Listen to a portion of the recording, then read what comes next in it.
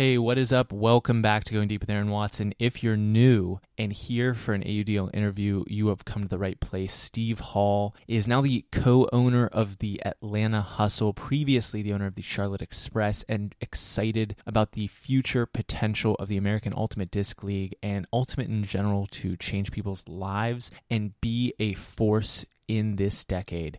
We talk about how he's gone about thinking about his investments, his process of getting involved in the league. And this is a long string of interviews that we've been doing. I've spoken to a number of owners in the East, Southwest, and Midwest division, in addition to GMs, coaches, and Commissioner Steve Gordon, and previously Josh Moore. If you want to check out all those interviews, head on over to goingdeepwithaaron.com/AUDL. You can find exactly the interview that you're looking for. We will be consistently adding to that list over the next year, so make sure you're subscribed as well. But once again, in today's episode, I learned a ton from talking with Steve Hall, and I'm excited to see what the Atlanta Hustle can do in the South Division in this season. Here is my conversation with Steve Hall.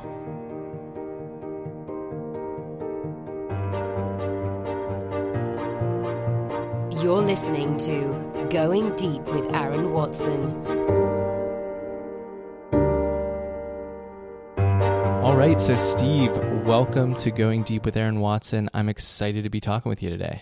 Great, Aaron. I'm excited to be here as well. Thank you for the opportunity. A lot for us to talk about with the AUDL 2017 season kicking off here. But to take things back a little bit, I wanted to start with maybe just some background, some context, both your kind of previous work before you got involved in the AUDL and a little bit about how you first heard of the AUDL or how you first decided to become involved with semi-professional ultimate frisbee. Sure, be happy to give that background.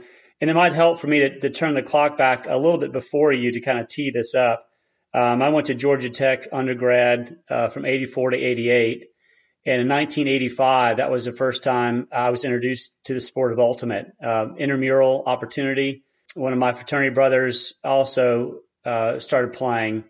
And that's really where I got my first introduction to the sport and have really been a casual player since then. I had 1 year of playing for a club team out in Denver in the mid-90s, but I've always been a casual player. But my fraternity brother played and ended up on Chain Lightning and played for them for many years, went to nationals, went to worlds. So I kind of saw the sport from two different perspectives, as a casual player and through the eyes of my best friend, who was a world-class player. So that was one track of understanding the sport. But what I think it's also helpful to know for your purpose is that I'm a chemical engineer with an MBA and a guy who's in the financial business. And that started back in my MBA. So I have been kind of running on two parallel paths, one that's an investment track for my day job, and then someone who's been passionate about ultimate for over 30 years. So back in the mid 2000s, actually about 2008, I had heard about this concept of people thinking about professional ultimate. 2010, I'd heard about the AUDL going live, so to speak, and put out feelers back then of, hey, I'm a guy who lives now in Charlotte, kind of curious to see what's available. At the time, there wasn't anything available for us in the Southeast. And then the opportunity came in 2014 when the AUDL wanted to expand into the South. And I had previously sent some emails out, seeing some notes float around on the internet, and was introduced by the owner of the Detroit Mechanics, Brent Steep. He had actually reached out to me kind of on a cold call, said, hey, we had heard you're interested. They're expanding to the South. We'd like to have a conversation. So that's right. I got a chance to meet Steve Gordon through Ken Porter, who's been a longtime player who retired this past year, lives in Charlotte. And at the time, I actually told Steve Gordon, AUDL, that I would love to be an owner of Atlanta. As I mentioned, I went to undergrad in Atlanta. My MBA is from Emory University, so I've had experience there. Lots of good friends. I have family in Atlanta, and that's really been my home as much as I've moved around. And that's really where my passion lied. But as I learned back then, ADL felt like they had a buyer for the Atlanta franchise, did not have one for the Charlotte franchise, and they asked if we would take that on. So myself and two other partners at the time took that on, and really, that's how we took our first steps with the AUDL. I'm curious, in the world of investing, and in previous interviews, we've kind of talked about mindset and cognitive biases and the way that folks go about making their investment decisions. And there's all sorts of schools of thought and philosophies. I'm curious if you can illuminate for us maybe the differences between some of your financial management professionally in other arenas, how that compares to the investment that you've chosen to make into the AUDL, and how you process the similarities and differences of those two moves. Sure, that's a great question, Aaron. So, if I put on my CFA hat, when you look at your investment portfolio, everyone has their own tolerance for risk and return. And so if you look in the world of risk, you've got your basic stocks and bonds, which are companies who are proven. They've had revenue, net income for many years, and you can decide which ones you like or don't like depending on your personal needs. You get to the point of looking at certain investments that are more risky, and venture capital is one type of investment that's just riskier because it's an unproven company or maybe an unproven concept. And for a lot of people's portfolios, you can carve out some small percentage to venture capital, and we're fortunate enough in my family to have the means to do that. And so I look at an investment in the AUDL and an individual franchise really as a venture capital investment. It's an unproven concept. And so typically with venture capital, it's a long payoff. So these businesses could be around 5-10 years of potentially not making money until they kind of come to fruition. They find their spot, and then they're making money. And that's really the way I look at the investments made here. It's a great concept. I love the sport. I think fundamentally the sport has staying power. It's a sport that doesn't cost a whole lot. It's no to low contact, and there are no barriers to entry. Anybody can pick up a disc and play, and I think it's a beautiful sport for a lot of people in this world. So I think it's really up to us to take the sport and make it into a great fan experience, because the way we look at it is we're really in the entertainment business in many respects. If we play our games on Saturday nights, it's not a matter of whether people want to choose to go to a baseball game, a lacrosse game, a soccer game, or an ultimate game.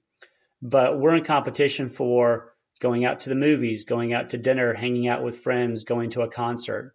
So we have got to make it fun and interesting for people. And that applies to just putting on a good game. We have to have good food. People have to enjoy the stadium, and it's got to be fun. So, that's the way we kind of look at it from a pure business perspective and from an investment perspective. Absolutely. Another thing, we had a similar conversation with Exton Titcomb of the Seattle Cascades, and that exact thing that you hit on, that there is no real well-defined model for how this ends up working. There's obviously other sports leagues, but it's very different than, say, starting a coffee shop where there's tons of coffee shops everywhere and everyone already has a framework for what they expect and what they'll get when they walk into your coffee shop. And there's just a lot of education of the market that has to be done in order for people to understand what it means to go to a professional ultimate game. And I'm sure that there was a steep learning curve on your end for how to go about putting on that fan experience and really being in the entertainment industry. Another conversation recently with Andrew Gardner of the Thunderbirds talked about how much he thinks about that entire fan experience beyond just setting up some cones and letting people play a game and setting up people to watch, all the other intricacies that go along with that. With your first season in the AUDL, are there any particular lessons in terms of fan experience that you remember learning, or maybe difficulties that you didn't initially anticipate? Sure. And I think, I know Andrew and Exton, quite well, obviously. I think we all learned that it's not just putting on a game. I think we've all played, we all understand, what ultimate tournaments have been historically. But this is, again, it's different in that we have got to entertain people for 2.5 hours. And so it's not a matter of just having a really good game, meaning that it's very athletic. It's a close game. People always like games that end, 25-24, where it's exciting to the end. But it goes beyond that. And it's a matter of keeping the fans engaged the entire time that they're, at your stadium. So whether it's pregame, making it fun, the introductions of players, really looking at any of the downtime where, the players aren't on the field and keeping fans engaged. So I think we all learned hard that we need to spend as much time, again, on that non-field aspect of the game as much as the field aspect of the game. I'd say, that was probably the biggest lesson learned. So all owners are spending a lot more time on what we call activations. And you look at the other sports, and we hopefully have been good students of other sports, where you have, like Dance for Your Diamonds. I'm thinking of some of the Charlotte activities. If we had, the kiss cams, people doing silly tricks, fans coming out on the field to do things. That's a lot of fun because it keeps the fans engaged and just makes it, again, for a fun fan experience. So I think that's the one thing we've learned that we've got to do a better job of in making people want to come back for the next season. Absolutely. You alluded a little bit earlier in this conversation to your roots in Atlanta. And after some time with Charlotte, the franchise closed and you have moved into part of the ownership group of the Atlanta franchise. Can you talk a little bit about the mechanics of how that decision was made, the story behind it, and any other details that you're comfortable sharing? Sure. So as I mentioned, when I first was introduced to the AUDL, we had told them that our preference would be to own Atlanta. They felt like they had an ownership group in place. And so we said, we'd be happy to, take on the Charlotte franchise because our mission was the same. It was to grow the sport of ultimate. And that still is our mission today. As it turned out, the ownership group who wanted Atlanta did not materialize. I think there was another group they talked to. It did not materialize. So what was probably not known to a lot of people is that the AUDL actually owned the Atlanta franchise for the first 2 years of its existence. And so over those first 2 years in owning Charlotte, we realized that Charlotte was probably a smaller market than most people realize from an ultimate perspective. And, you've also got another ultimate franchise right down the road in Raleigh. So, from a high level business perspective, it probably not make strategic sense to have the two teams in Carolina. And the AUDL strategically did not want to be in the business of owning an ultimate franchise, a city franchise. So it made a lot of business and strategic sense for all of us for us to take over the Atlanta franchise. And so basically Charlotte is, as I say, is on ice right now. So the franchise could come back in the future if it makes strategic sense for the AUDL, but it's on ice now, and we have basically exchanged our interest in Charlotte for the interest in Atlanta. Gotcha. So leading into the 2017 season here, what are you most excited for? There's always an evolution, whether that's just new teams, new divisions, a greater focus on highlights and video content. What in particular has you excited for the upcoming season? Sure. So a couple of things. Number one, the AUDL is looking to have more control over its own media distribution. So I think that is going to be terrific for the league. And this is one of the big steps, is that you can distribute your content through other providers like ESPN, but you don't have control. It's tough to measure it's more difficult to tell your story to potential sponsors and advertisers. So I think that's the one big first step that we're taking. And it's going to take years until we have the data to kind of tell our story and show the growth. But it's an important first step. I think for the South Division, I'm really excited by what's going on from a talent perspective. Without Charlotte, we had a lot of very good players. They have, a lot of them have picked up with Raleigh. One great player, Jakeem Polk, has picked up with the Cannons. And you're seeing a little bit of shift. You've got Brody Smith picking up with the Cannons, Goose Helton with Flyers. So I think the South, Dallas was very dominant last year. They will continue to be strong, but I think we're going to have some very strong teams in the South, and it's going to be extremely competitive. So I think we will be probably somewhat biased, but we will be the division to watch this year. So I'm excited about that. I'm excited about the Atlanta team. We have a huge influx of young talent coming in. We've lost some veterans from this past year, but we are retooling, and we have a lot of great guys coming in from University of Georgia and other places. So from a pure talent perspective, I'm excited. And, what we talked about is I think, we've all we get smarter every year. We had our first strategic planning session with the owners. And I think you're going to see, again, more effort into the fan experience, whether it's having a really interesting, opportunities for food, fun things for the fans to do in between quarters. So I think the overall experience for game day is going to be much better for the fans. Yeah, it's exciting. And as we have kind of settled here as a league on 24 teams, there really is a lot of competition between the divisions, but you're absolutely right. In particular, the South, there's no low-hanging fruit. There's no, game that you can pencil in on the calendar now as a win for any of these franchises with the depth of talent across the board there.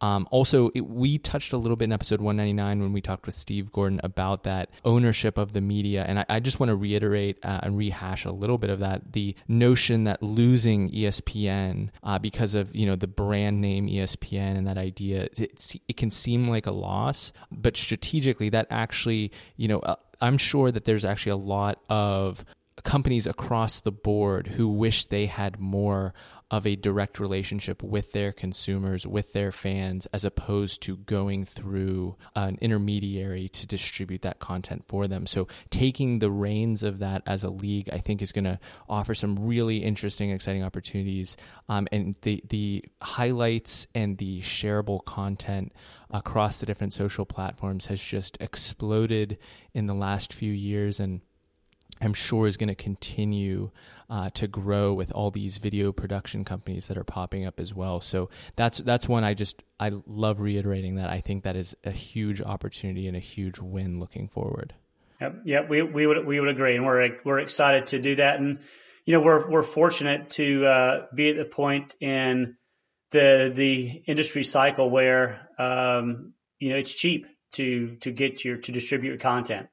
So we're taking advantage of that, and I'm excited about it.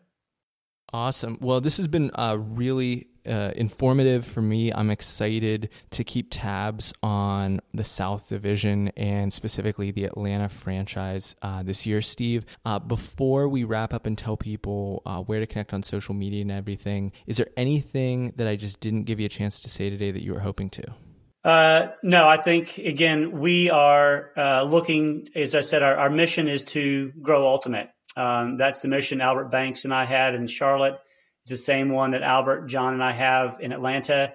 And I think, you're going to see more support of different types of communities from us, supporting the women's community. And a big focus that we have is really taking the game to the underrepresented communities out there. And so I don't want to tip my hat, but I think you'll see a much bigger push for us to bring this game to a lot of folks who just have never had the chance to see it before. Awesome. Well, we'll be excited to tune along. If people want to connect with you and follow all the work that you're doing, what digital coordinates can we point people towards? Sure. Well, certainly AtlantaHustle.com is the place to go if you want to learn about our team, You'll see the news releases there, but always happy to be supportive and answer direct questions.